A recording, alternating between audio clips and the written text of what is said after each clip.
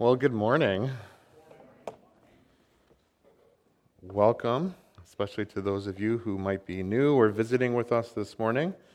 My name is Chris, and I have the privilege of serving as the pastor here. This is a pretty good-looking group. You never know what to expect on a Sunday morning, and especially given the fact that we are in very challenging and rapidly changing times. And really, here I'm touching my face. I will try my best not to. Don't judge me, please. As a side note, I read or I was watching somewhere where they say that men with beards should shave their beards because you're less likely to touch your face. I think the opposite would be true. As long as Amanda has known me, I have had facial hair. And so I think that I would be constantly touching my face if I was to shave it. So I will try to do my best to trim it, but I won't touch it as much as I can.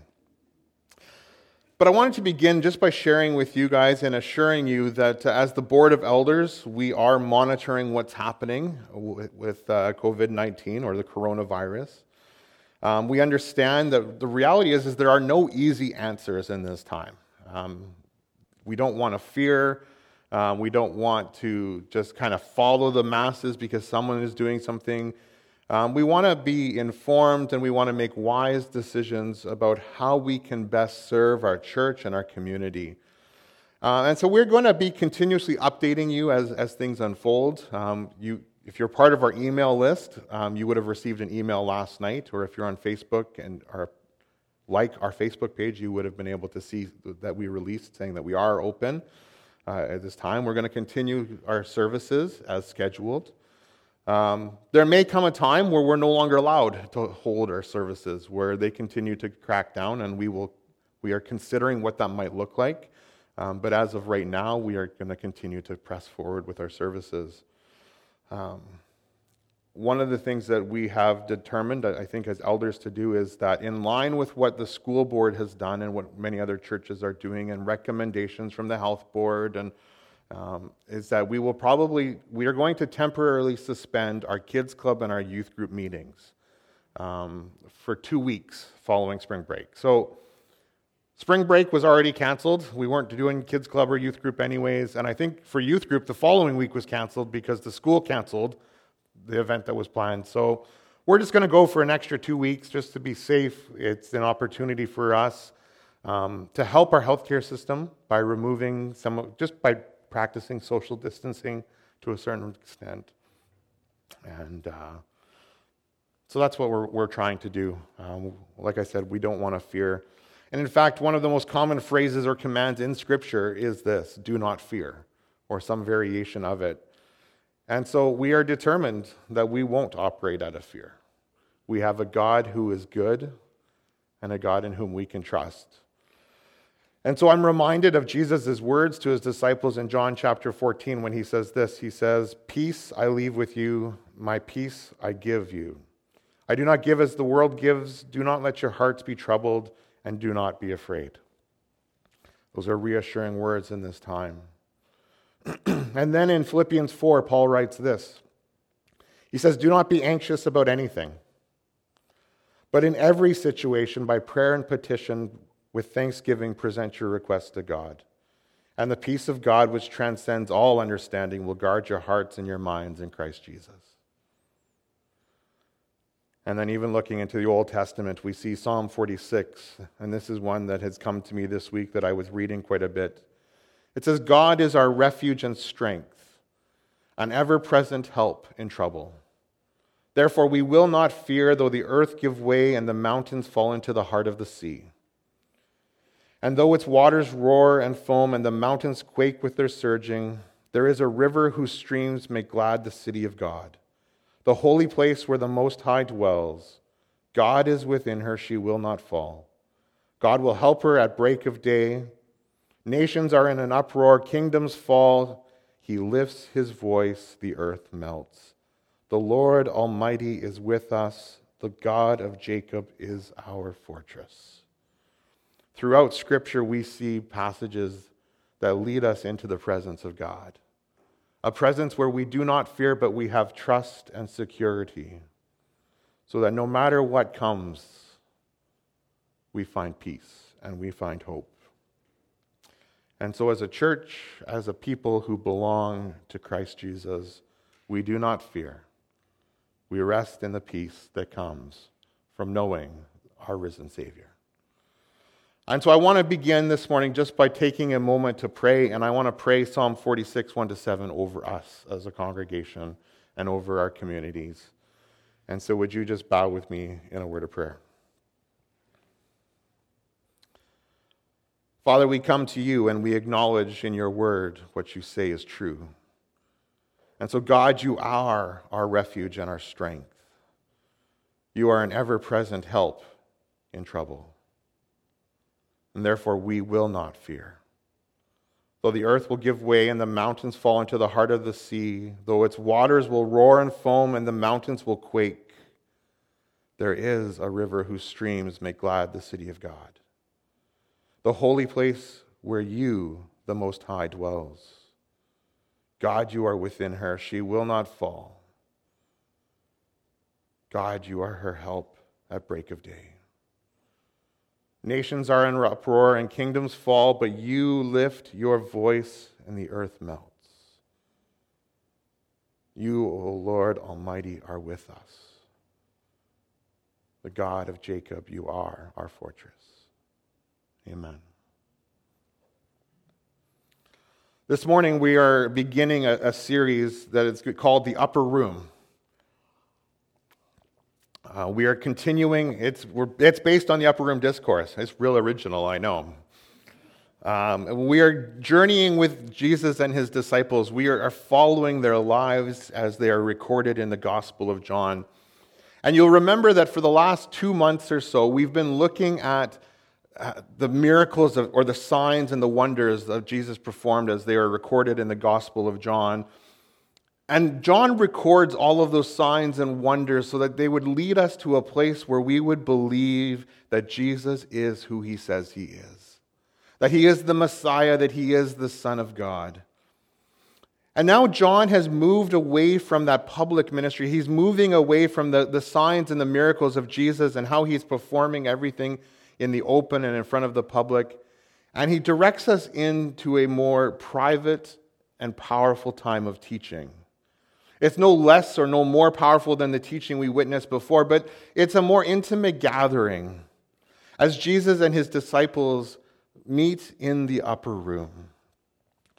And in the privacy of this upper room, what we find is that there are no interruptions from the Pharisees.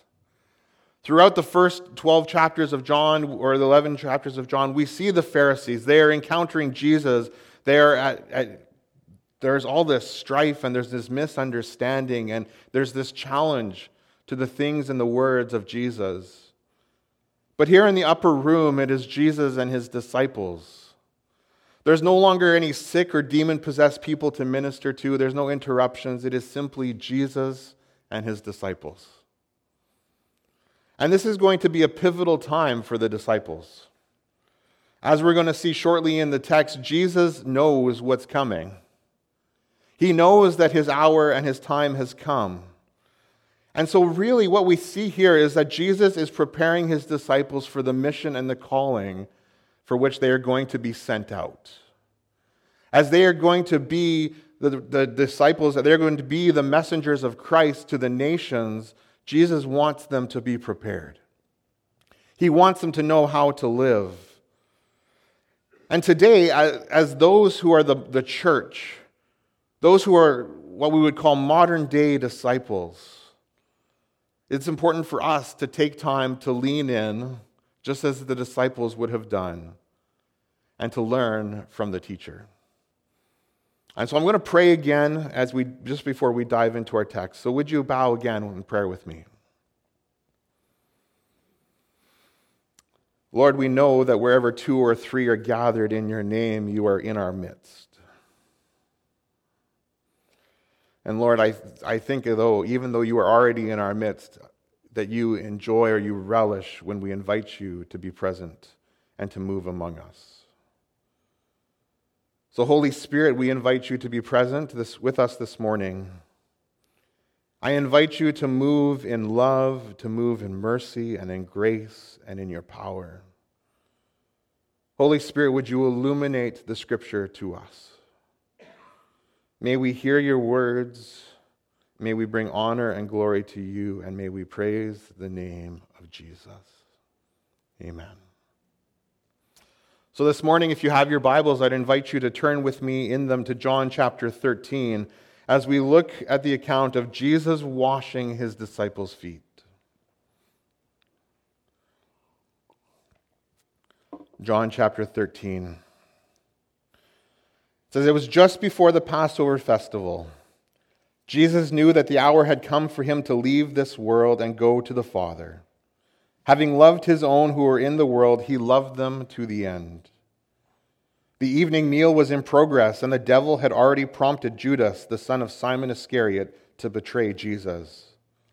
Jesus knew that the Father had put all things under his power, and that he had come from God and was returning to God. So he got up from the meal, took off his outer clothing, and wrapped a towel around his waist. After that, he poured water into a basin and began to wash his disciples' feet, drying them with the towel that was wrapped around him.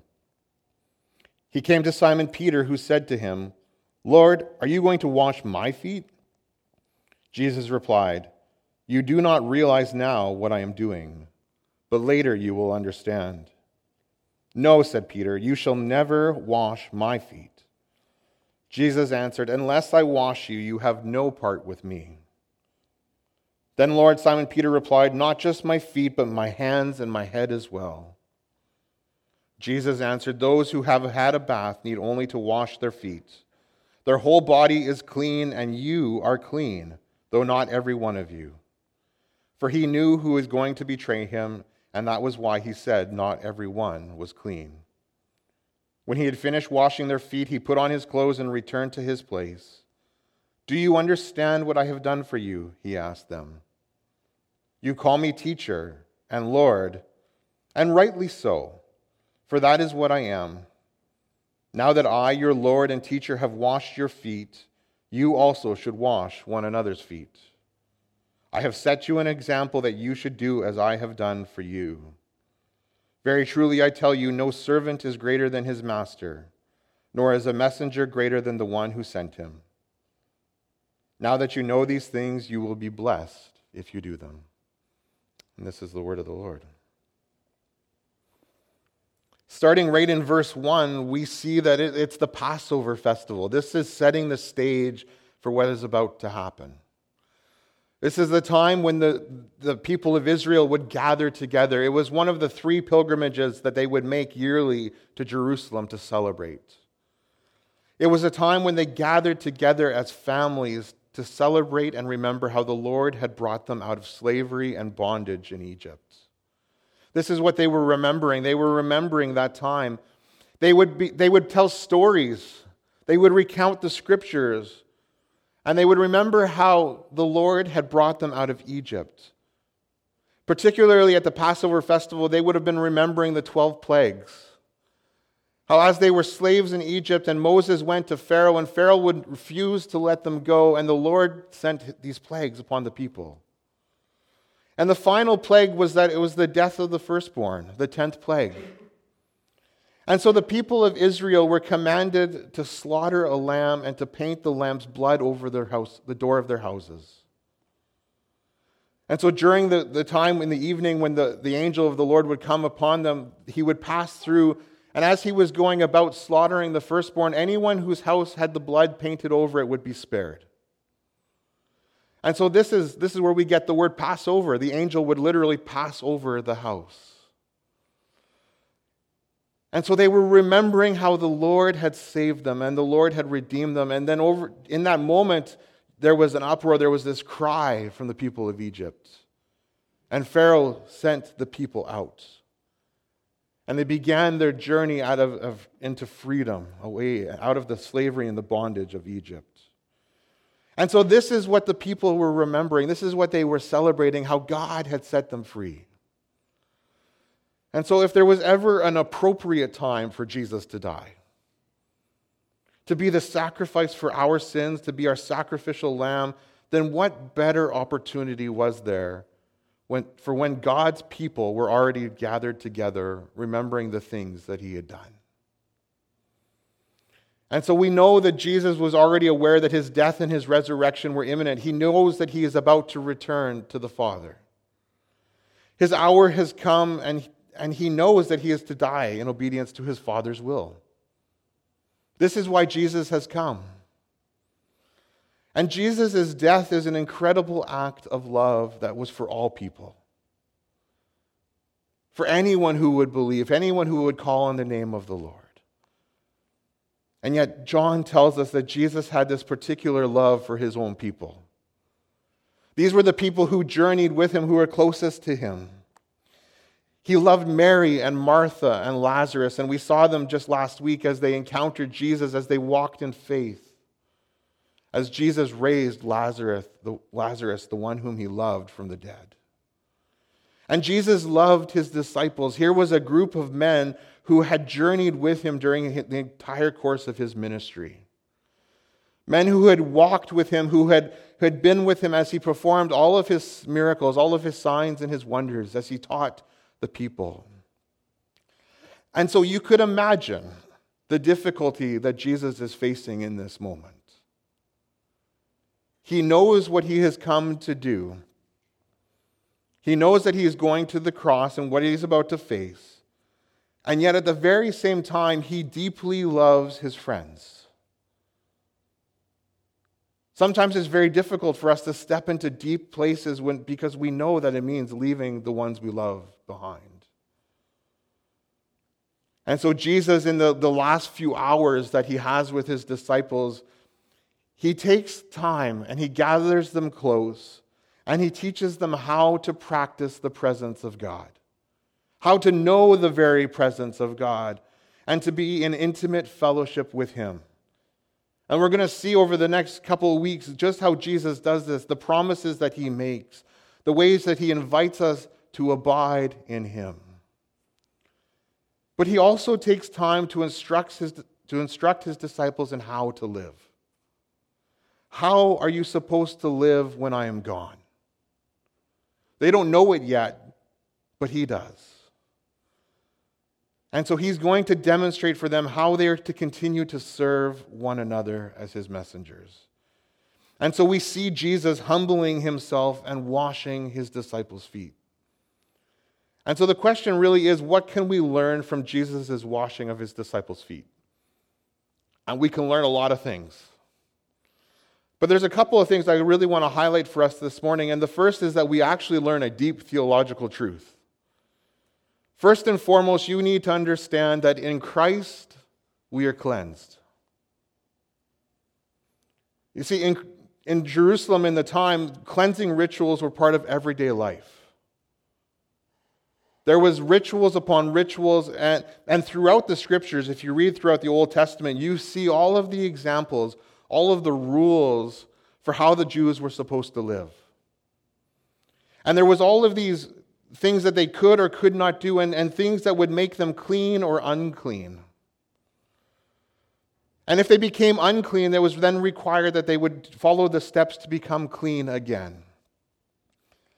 And so you've heard the saying, cleanliness is next to godliness. Anyone heard that before? Kids, your parents have probably used that to get you to clean your room. My parents did. And while this quote is attributed to John Wesley, in reality, the saying actually stems from the religious belief that if you were righteous and holy, you were clean. And if you were unclean, then you were no longer righteous, you were no longer holy, you were no longer godly. And so you needed to be made clean once again. If you were to look back at the history and the infrastructure in the time, you would realize that when Jesus was walking and when the disciples lived and journeying, the roads that they had were not paved. They were dusty and they were dirty, and people only wore sandals. And so while people remained clean, after you had had a bath, you had bathed, you had made yourself clean, you had followed the rituals of cleansing, Anywhere you went meant that your feet became dirty. And so while your body, the rest of you, remained clean, your feet, having come in contact with the earth, needed constant cleaning. And so it became customary in those days that whenever you entered into a person's home, you would wash your feet. And for those who could afford a servant to wash the feet of their guests, there was great honor. And if no servant was found, if you weren't able to afford a servant, then it was the lowest person in the house or in that group that would do the washing. Kids would wash their parents' feet. The lowest and the least among your group would have been the one to wash everyone else's feet. And yet here we see Jesus washing his disciples' feet. The teacher, the Lord. And in verse 8, he says, unless I wash you, you have no part with me. And so essentially what Jesus is saying to Peter and to his disciples is that unless Jesus washes away your sins, you have no real relationship with him. This is the salvation message.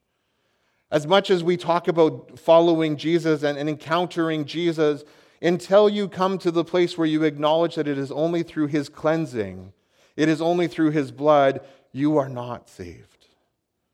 In 1 John 1:7, it says, the blood of Jesus, his son, purifies us from all sin. In salvation, it is through the atoning death of Jesus that believers are completely cleansed.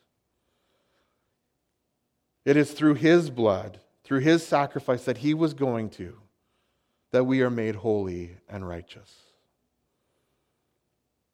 And then Peter, and you have to love Peter. I think there's times where I really relate to Peter because he's impulsive, and yet at the same time we see in his heart that he is so desperate. He desperately longs to be with Jesus and to follow him and to serve him. And so Peter says, okay, Jesus, if you're going to wash me, if you're going to cleanse me, wash my hands and my head as well. And the hands were symbolic of the actions we take. And the head is symbolic of the thoughts that we have. And so Peter is really saying to Jesus, just cleanse all of me. Every last part, Jesus. But see, in the cleansing blood of Jesus, we are made completely clean. And so it is in Christ that we find our salvation. And so while we are saved, the reality is that we continue to come in contact with a broken and messy world. We don't walk in dusty roads or dusty streets anymore, but in our daily lives, we still encounter the things that contaminate us, that make us once again unholy. And so we continuously need Jesus' cleansing, his forgiveness, his sanctification as he continues to wash us and make us new. But just because you sin doesn't mean you have to be saved again. No, you just need his continuous washing. And so this is the foundational theological truth that we must learn. Jesus wants us to get this, that through faith in Jesus and through the cleansing of his shed blood, we are cleansed and we are made holy. And it is only through this cleansing that we can truly have a relationship with Jesus. Do you know the cleansing power of Jesus? He loves you and he has died for you. And so while Jesus teaches us this and his disciples this powerful truth, he doesn't stop there. It doesn't end at, I have come and I have washed you and now that's the end. No, he continues on and he actually begins to model for his disciples a new way to live. And so the second thing that we can learn from Jesus as the washing of the disciples' feet is that in Jesus we have an example. He is our example on how to live. And so as I was reading through this passage, as I've been studying this week, there was two ways in particular that I see Jesus modeling for his disciples how to live that jumped out at me. And the first one is this, is that Jesus models humility and service. As he's teaching his disciples how they are supposed to live, he begins to do the work of a servant, of the one who is the lowest of the low. And so he humbles himself before his disciples. And what immediately comes to mind when I see Jesus getting down and lovingly serving his disciples is what we see in Philippians chapter 2. In Philippians chapter 2, it says this, it says, in your relationships with one another, have the same mindset as Christ Jesus, who being in the very nature God did not consider equality with God something to be used to his own advantage. Rather, he made himself nothing by taking the very nature of a servant, being made in human likeness. And being found in appearance as a man, he humbled himself by becoming obedient to death, even death on a cross. He had come to serve willingly. And he is asking his disciples to do the same. Humble yourselves and serve one another. In verse 15, Jesus says this. He says, I've set an example for you that you should do as I have done. This is pretty clear for us, is it not? I've done it. I've modeled it for you. Now my expectation is that you would do it for one another. If our teacher and our Lord could stoop to wash their feet, then we should have no hesitation to stoop and wash and serve one another. As I was thinking about this, the coronavirus and all of the things that are going on, I thought, what a perfect opportunity for us to actually live this. For us to actually demonstrate a willingness to come and serve one another. In the midst of fear and panic of this pandemic, we have the opportunity to serve our families. We have the opportunity to serve our friends and our neighbors and even strangers. Perhaps it's paying for a stranger's haircut, or maybe it's sharing toilet paper with a neighbor. Maybe it's looking after your friend's kids because they have to go to work and you don't have to. But the question I have for you is this, is how could you personally serve those who are around you? How could you become like Jesus and humble yourself? And maybe you need to take some time to consider those things. But I would encourage you, this is what Jesus has called us to do. He says there is blessing in serving one another. There is blessing in humbling ourselves. So how can you become like Jesus and serve others? The second way that I see Jesus setting an example for his disciples in how to live is that Jesus models vulnerability.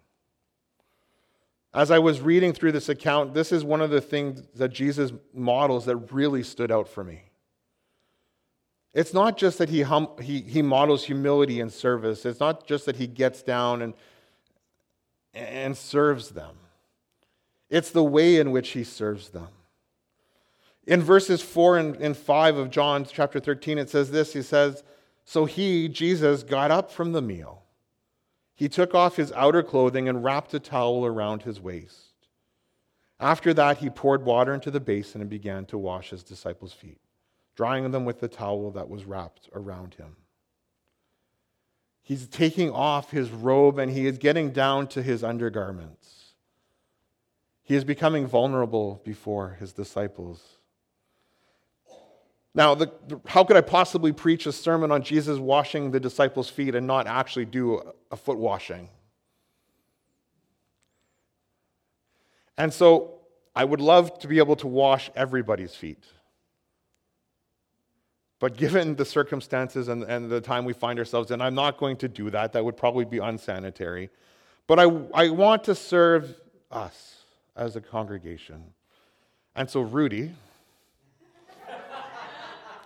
you're in the front, so you're getting picked on. You're also an elder, and so you represent the church. I'm going to invite you to come up. And as an act of service, you are going to represent the church. our church. I'm going to wash your feet. And so this is what I see Jesus doing. He takes his robe and he undresses, not fully. He doesn't get naked. No, you got to take your shoes off and your socks and roll up your feet. Your feet, your pants. You guys. I can see why you didn't ask me this before. I know, because nobody wants to have their feet washed. Consider this, and this is something I have wrestled with. This is where I think Peter wrestled. It's uncomfortable having somebody serve us. There is humility and there's vulnerability in being able to be served as well. So not only is there humility and service in serving one another, there is vulnerability and there's humility in allowing others to come and bless us at the same time. And so, Jesus, I can't wrap a towel around my waist, but Rudy, I'm going to invite you to put your feet in the basin. And Jesus takes the water. I hope it's kind of warm for you. And he begins to wash his disciples' feet. And he washes them clean. He takes all of the dirt and he removes it from them. He cleanses them. And then he takes a towel and he dries their feet.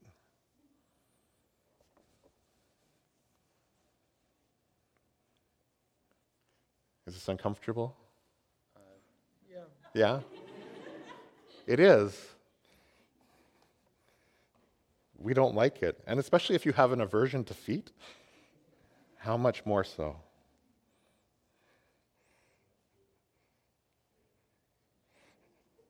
All right. We won't make it go on too long for you, Rudy. But thank you.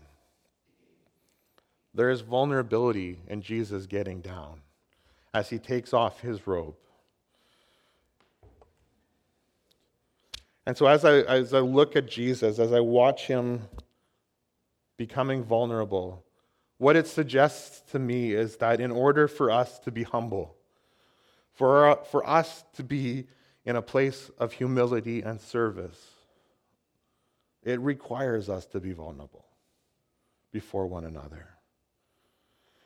And being vulnerable includes acknowledging that there is the potential for those you serve to hurt you.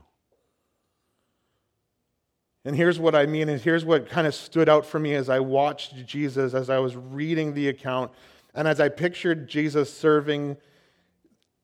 washing each disciple's feet, and he's going along, and he's doing each and every single one of them. And he gets to the feet of Judas. And Judas was there in the midst, and Jesus washes the feet of Judas. And in John chapter 13, verse 11, it tells us that Jesus already knew that Judas was going to betray him. Judas was one of the 12 disciples in whom Jesus loved, who had journeyed with them. He saw the miracles that Jesus performed. He was there as Jesus taught to both the crowds and as he brought the disciples around him in close in those private times. And so outwardly, Judas looked like one of Jesus' followers. He acted like them, he served with them, he talked like them. And yet he didn't respond in faith. Judas remained in unbelief to the point where he would betray Jesus. And so Judas represents everyone to whom Jesus offers forgiveness and life, and yet who refuses to respond with faith. Jesus still chooses to serve them. He serves Judas knowing that Judas would one day, or even that moment, betray him. And so when we consider Jesus as our example, I wonder this. Could you serve someone knowing that there was a chance that they would betray you? Knowing that there's a chance that they might reject you or hurt you? Are there Judases in your life that you have been hesitant, or perhaps you have just outright refused to serve? Or are there people who have already betrayed you and hurt you? And you say, I can't serve them. I will not humble myself to them. And yet Jesus does not hesitate to serve Judas. And he calls us to follow in his steps. Jesus has invited us into the deeper presence of God. And he is inviting us into a fuller practice of knowing and serving him. And so first and foremost, it's knowing that the truth about God, that through Jesus we are washed and we are made clean. This is foundational. This is where it begins. Jesus is who he says he is. He is the Messiah. He is the Son of God. And when we come to him, he will cleanse us and make us new. And then once we have been washed and cleansed, Jesus demonstrates how we should live. In humility and service to one another, and with vulnerability towards each other. And so Jesus has called us to follow his example. He has called us to be like him. And so may we be more like Jesus. Let's pray. Father, I come to you this morning and I acknowledge that I have not always been like Jesus. I have not always lived in following the example that he has set. But Lord, the reality and the truth of the matter is that you love us so much that you would die for us. That through your shed blood that we would be cleansed and made holy and righteous once more. And as those who have been cleansed, as those who have been made righteous in your sight, we are called to lovingly and willingly serve one another. And so, Jesus, would you transform our hearts and our minds through your washing and through your cleansing, that we might willingly serve one another and proclaim you and the works that you have done. And I pray this in Jesus' name. Amen.